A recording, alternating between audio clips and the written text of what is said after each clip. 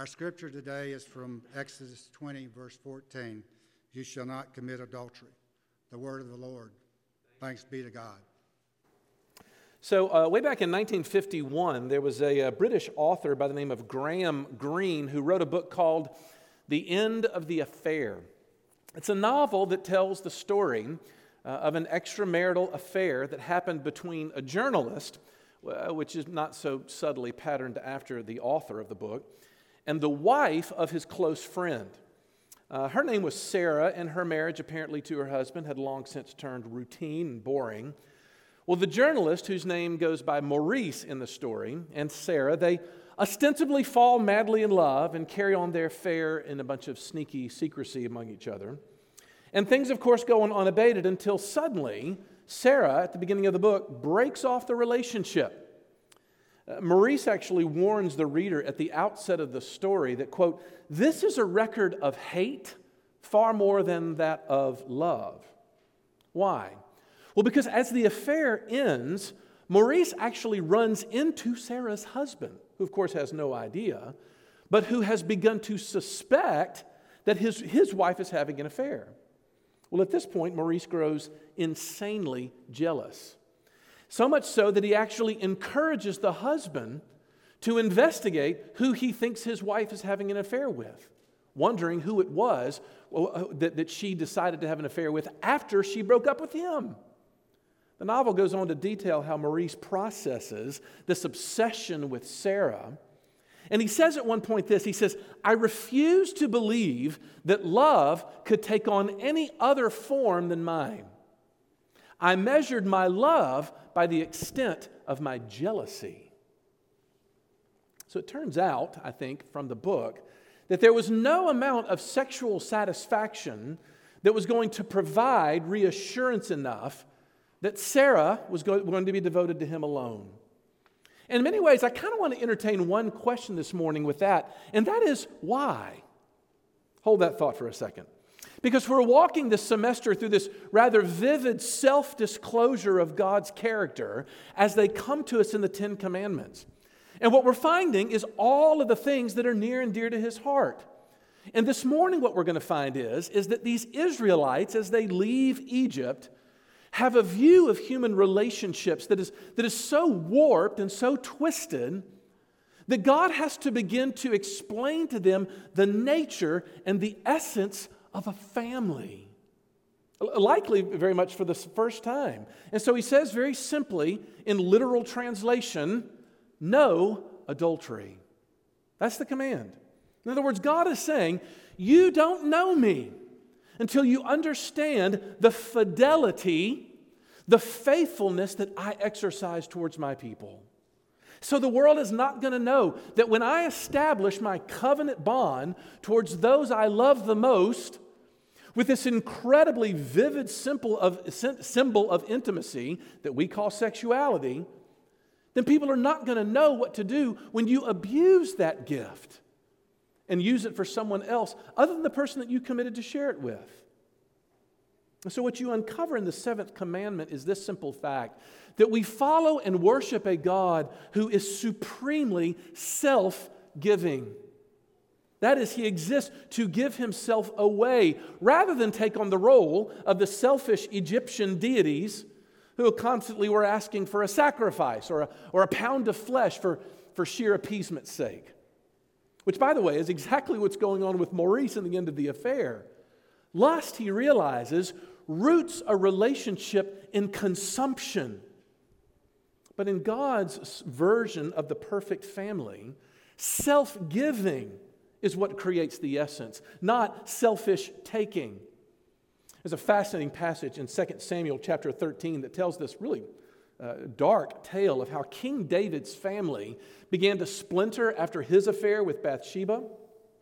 The story finds one of David's sons by the name of Amnon, who falls madly in lust with his half-sister Tamar.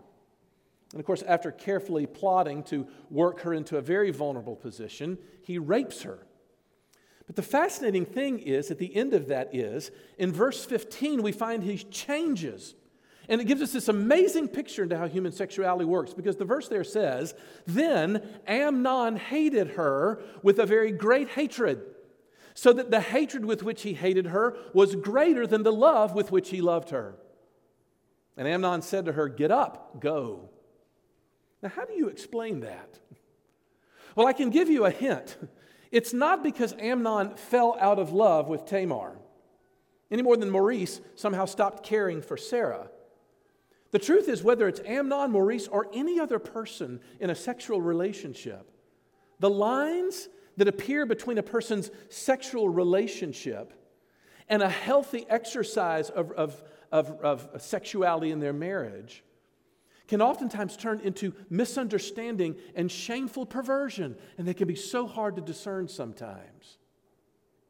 My premise this morning is that you simply cannot talk about human flourishing until you consider how our sexuality either contributes to that flourishing or it diminishes that flourishing. I find it a very curious feature of our sexual selves that while we live in a day where the boundaries of orthodox sexuality are being tampered with, dare I say, trampled upon year after year, we suddenly are less concerned about having any kind of meaningful conversation about the foundations of human sexuality as it comes to us in the Bible. So that's why we're going to do 2 weeks on this. I want to look this week at sexuality created, and the next week we'll look at sexuality corrupted and the way in which it misforms itself. But this morning, I just want to outline 3 sort of ideas. I want to look at the maze of sexuality, the power of sexuality, and then finally, the purpose of our sexuality. First of all, the maze. Look, I realize this point may be not even hardly worth mentioning, but I do think it's worth noticing the simplicity of this command. No adultery. And honestly, my guess is it probably looks downright quaint to someone who looks at the powerful confusion that swirls around even Bible-believing people in our world today. And what I want to do is attempt to unpack this generationally, if we will, because nowhere do you see the generation gap widening between the older and younger generation than when you start to talk about human sexuality. I think that's apparent. Let's start for a second with the older generation.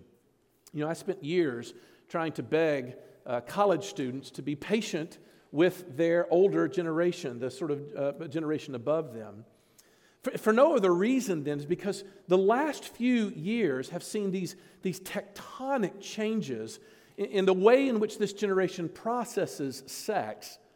But it's come at such a blindingly fast rate that most time an older generation, their heads just kind of start to spin whenever you bring up the topic. I'm sure that the internet probably created some ability for that to happen, but that's another discussion for another time. But the older generation, I think, is much more likely to sort of be very uncomfortable with changing sexual mores in the last decade or two than it ever was at any time before. I mean, LGBT discussions, even when I was in high school, were far more taboo than they are now. But what happens is that those older taboos start to look like a better generation to an older crowd. In other words, it makes the old days they were just more chaste. They were more pure back in those days, which of course is patently false. Just because the sexual dysfunction wasn't celebrated the way in which it is now, in the old days, as it were, doesn't mean that it wasn't happening. You know, the idea that the old days were better in terms of raw habits, I think has been disproven by the statistics. You know, teen pregnancies and even risky teen sex are down almost 20% in the last 3 decades. And of course, who knows who causes that? But I feel like the older generation will be the one who will say, yeah, well, whatever. You know, back in my day, men were men and women were women. And they'll tell you that manhood back in those days was so much less complicated, straightforward than it is now.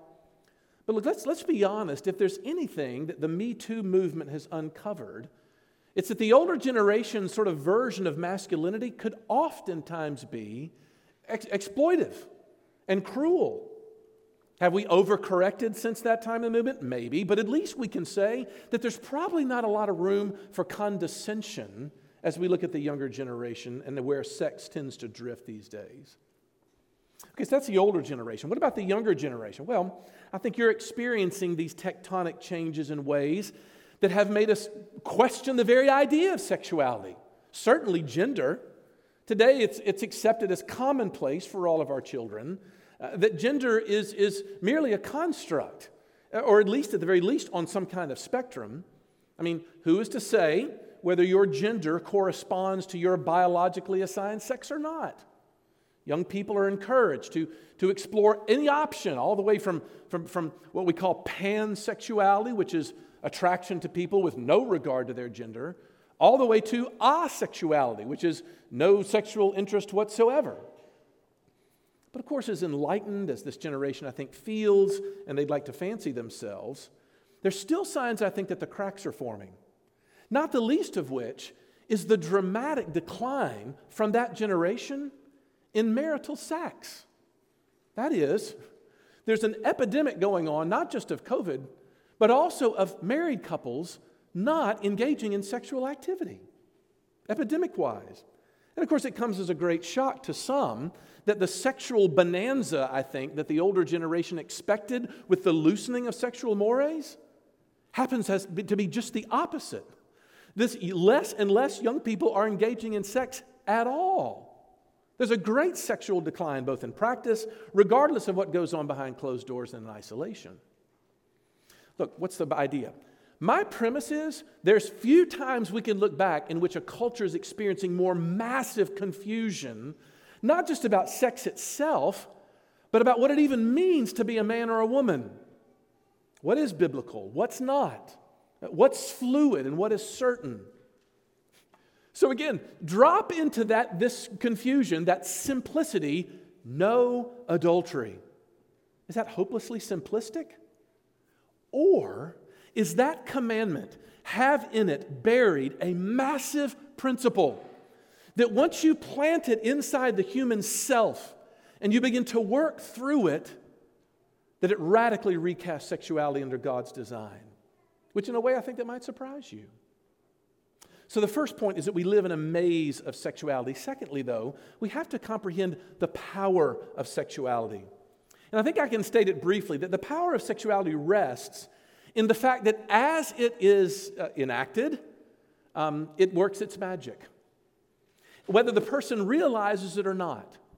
First, what is that magic? Well, simply, the magic is to make two one. In 1 Corinthians 6:16, Paul says, "Or do you not know that he who is joined to a prostitute becomes one body with her? For as it is written, the two will become one flesh." What does he mean?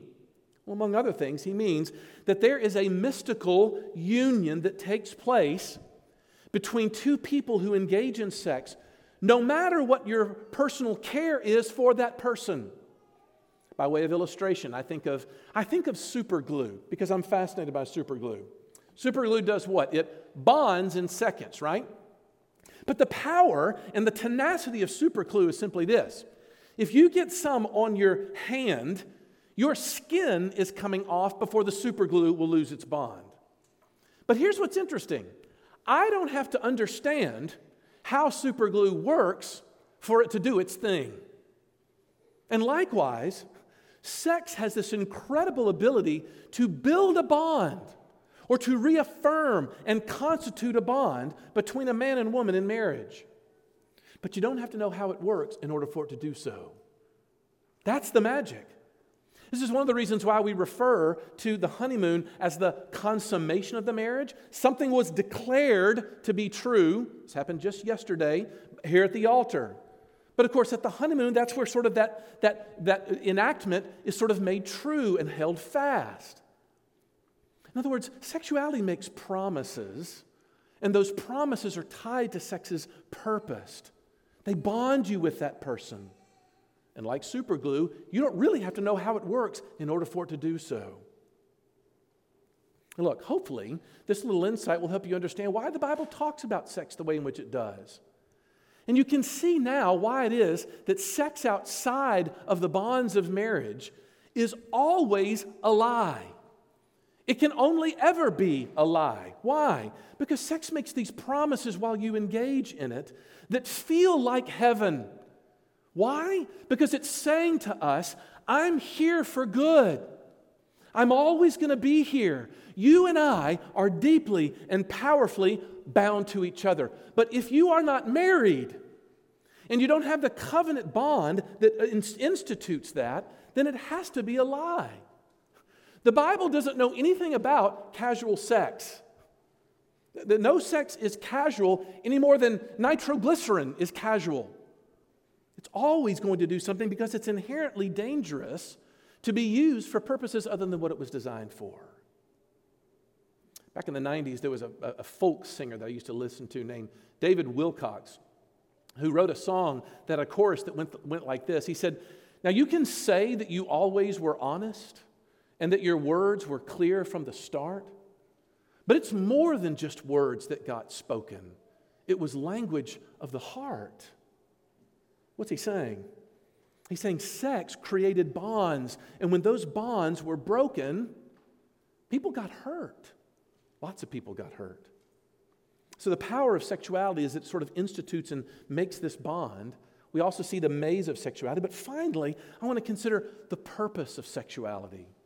Look, the Bible has a very positive view of sex. We'll talk about that next week, despite its reputation. But oftentimes, the reason why people misconstrue it is because they don't know what the biblical purpose of sex actually is. And as it turns out, there's a number of peripheral reasons why sexuality exists. Not the least of which, first I would say, is for procreation. Genesis 1:28 says, God said to them, "Be fruitful and multiply." So there's a sense in which one of the main purposes of our sexuality is to propagate the race, create children, to push forward the race of peoples. Secondly, however, I think there is a clear expression in Scripture of a recreational approach to sexuality. That is, sex for the sheer enjoyment of it. You know, the Old Testament has written in it an extended love poem that we call the Song of Solomon. And in chapter 3, verse 4, it has the bride saying at one point this. She says, "I found him whom my soul loves. I held him, and I would not let him go until I had brought him into my mother's house and into the chamber of her who conceived me." Here what you have. You have a woman who is celebrating the marriage bed and how excited she is to take her man there. So yes, there is a purpose in sex in the sheer enjoyment of it all. I do recognize there's a common myth, I think, operative in most of people of the reading that I've done in the last couple of years that sort of states that, men tend to be, more sexually interested than women are. And of course, regardless of where that came from, I simply want to say it's not biblical.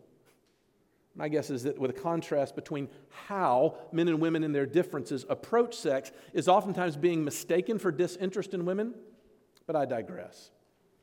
But thirdly, the most profound reason, I think, for God's creation of sexuality is communication. It's not just procreation and recreation, but communication. Look, Genesis 2, I think, unlocks this profound geometry between a man and a woman. Because it says in verse 24, "Therefore a man shall leave his father and mother and hold fast to his wife, and they shall become one flesh." What's the point? It means that in sex, we are saying something to our spouses. Well, what are we saying? Well, it ought to be obvious. It's saying you and I are knit together. We are one flesh. Sex is a way of saying to the other person, "Hey, I'm still here. I'm still engaged." This is the reason why sex only works between one man and one woman in an exclusive, permanent, and complete covenant of relationship that the Bible calls marriage. God invents this way for one person to say to another person, "I am completely and exclusively yours." And here's this amazing sacrament to celebrate as much. Again, why is this so? Well, we've talked about this before. Because marriage is an object lesson. In the first chapter of Genesis, we find that God creates everything, and He says that all of it's good except for one thing, and that is that man should be alone. Why? Because man was created in the image of a God who is Himself, in His own self-definition, a relationship. So that the Christian doctrine of the Trinity shows that God created mankind to image Him, to show this exclusive, permanent, and complete bond that existed between the members of the Trinity from before the foundations of the earth.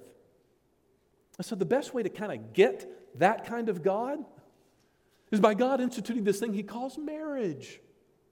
And so our sex life is this way of reaffirming. It's a way of restating, even reestablishing that bond. Look, you don't have to be instructed on this, but don't you realize that there are 1,000 different things in a given week or month of marriage that threaten to undo you as a relationship, aren't there? As your children. Your children are there to divide you, by the way. Have you not discovered this? Your job, our competing schedules, our selfishness. But every so often, God tells married people to come together on the marriage bed as a way of looking and saying, hey, I'm still here. I know what happened last week. I know what I said to you last week, but you know what? I've not left. I've not left. Honestly, I think nothing could be more countercultural than that simple notion.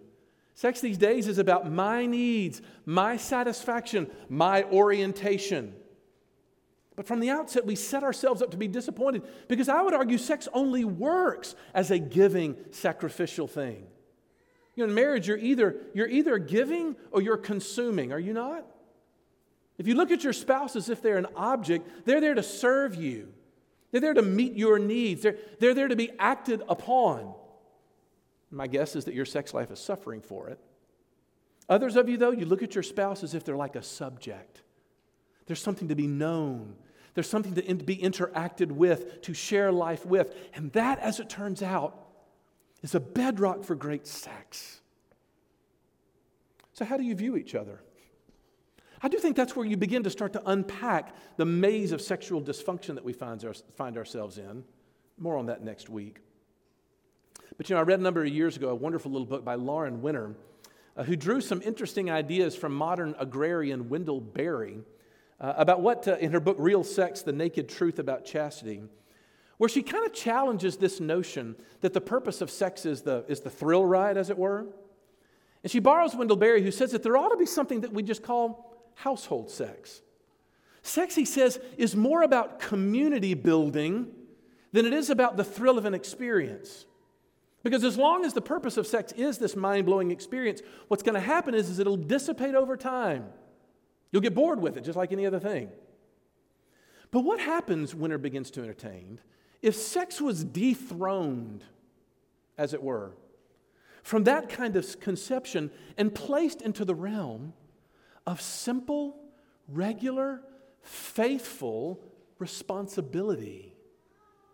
It's just a responsibility. Does it make it any less meaningful? Of course not. Winter actually says sex is so much better this way. Listen to what she says. She says, what if our task is not to cultivate these moments when erotic love can whisk us away from our ordinary routines, but rather to love each other as erotic love becomes embedded in and transformed by the daily warp and woof of married life? For in household sexuality, we see all of the ways in which our daily struggles offer us the only language we have to call ourselves to God's grace. Ooh, did you hear that? Sexuality is a way of giving us a language of returning to God. How? Well, think of it this way. God gave human beings sexuality because His design for us is that we would be ever overflowing with the sense of a God who is ecstatic with His people. In other words, you're going to be a terrible lover if you don't get this fact that at the heart of the universe there is a God who wants regularly to tell you, I'm still here. I know what you did this week. I know what you've said about me, but I forgive you. Now come be with me. If that language is too graphic for you, I would invite you to 2 Corinthians chapter 11, verse 2, where Paul is talking about the various temptations that the Corinthians face when he looks at this pastoral intentions for them. When he uncorks this, he says, "For I feel a divine jealousy for you, since I betrothed you to one husband to present you as a pure virgin to Christ." Is that graphic enough for you? I think it's actually more so when you begin to realize that the Corinthian church was known as a sexually debaucherous culture. And yet, what does Paul call them? Pure virgins. See what he's doing? He's saying Jesus has made you pure. And so he encourages them to put away their temptation to worship other gods by appealing to the purity that Jesus has established in them, regardless of whatever sexual baggage you bring into this room this morning, no matter where you find yourself. It's as if he's saying, I'm still here. I know your sexual brokenness. I know your sexual infidelity. I know your betrayal. But I've made you a pure virgin because of my work on the cross. I've made you pure. Hey, are you starting to notice the parallels, by the way, between human sexuality and what we're about to celebrate at this table? Because there's a sense that the meaning of this table is the God of the universe saying the same thing. We come on a periodic basis, at least once a month, to celebrate the fact that He has called us forward to experience an amazing act of intimacy, do we not? Because we literally take something into our bodies that celebrates the fact that His body and blood were broken and shed for us. So that regardless of whatever baggage you bring in here this morning, you come as pure virgins to one day be presented to our great bridegroom. Sorry, gentlemen, we are all feminine to Him. But as the bride of Christ, we go forth pure. No matter where you find yourself this morning, no matter how much shame encapsulates around us. My simple question for you is this: is there any space in your imagination to think about God in that way?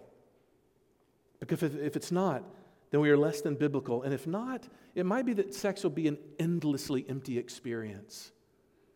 I want you to entertain that thought. Let's pray. Lord Jesus, I realize that at even the very mention of this topic, Father, there are oceans of shame that well up inside of your people, inside of those who look back at even shockingly recent experiences where their sexuality has gone awry, so much unwanted sexual behavior. Father, we pray that you would reaffirm, reconstitute, reestablish on the basis of your work on the cross, this bond that exists between you and your people. That, Father, as we taste the bread on our tongues, and as we allow the drink to be poured down our throats, would the sensation of those two things remind us that you have drawn near, that your unfailing love, your hesed, has bound yourself to us in the glorious experience of the marriage of Christ and His church. Would you celebrate that for us? For we ask it all in Jesus' name. Amen.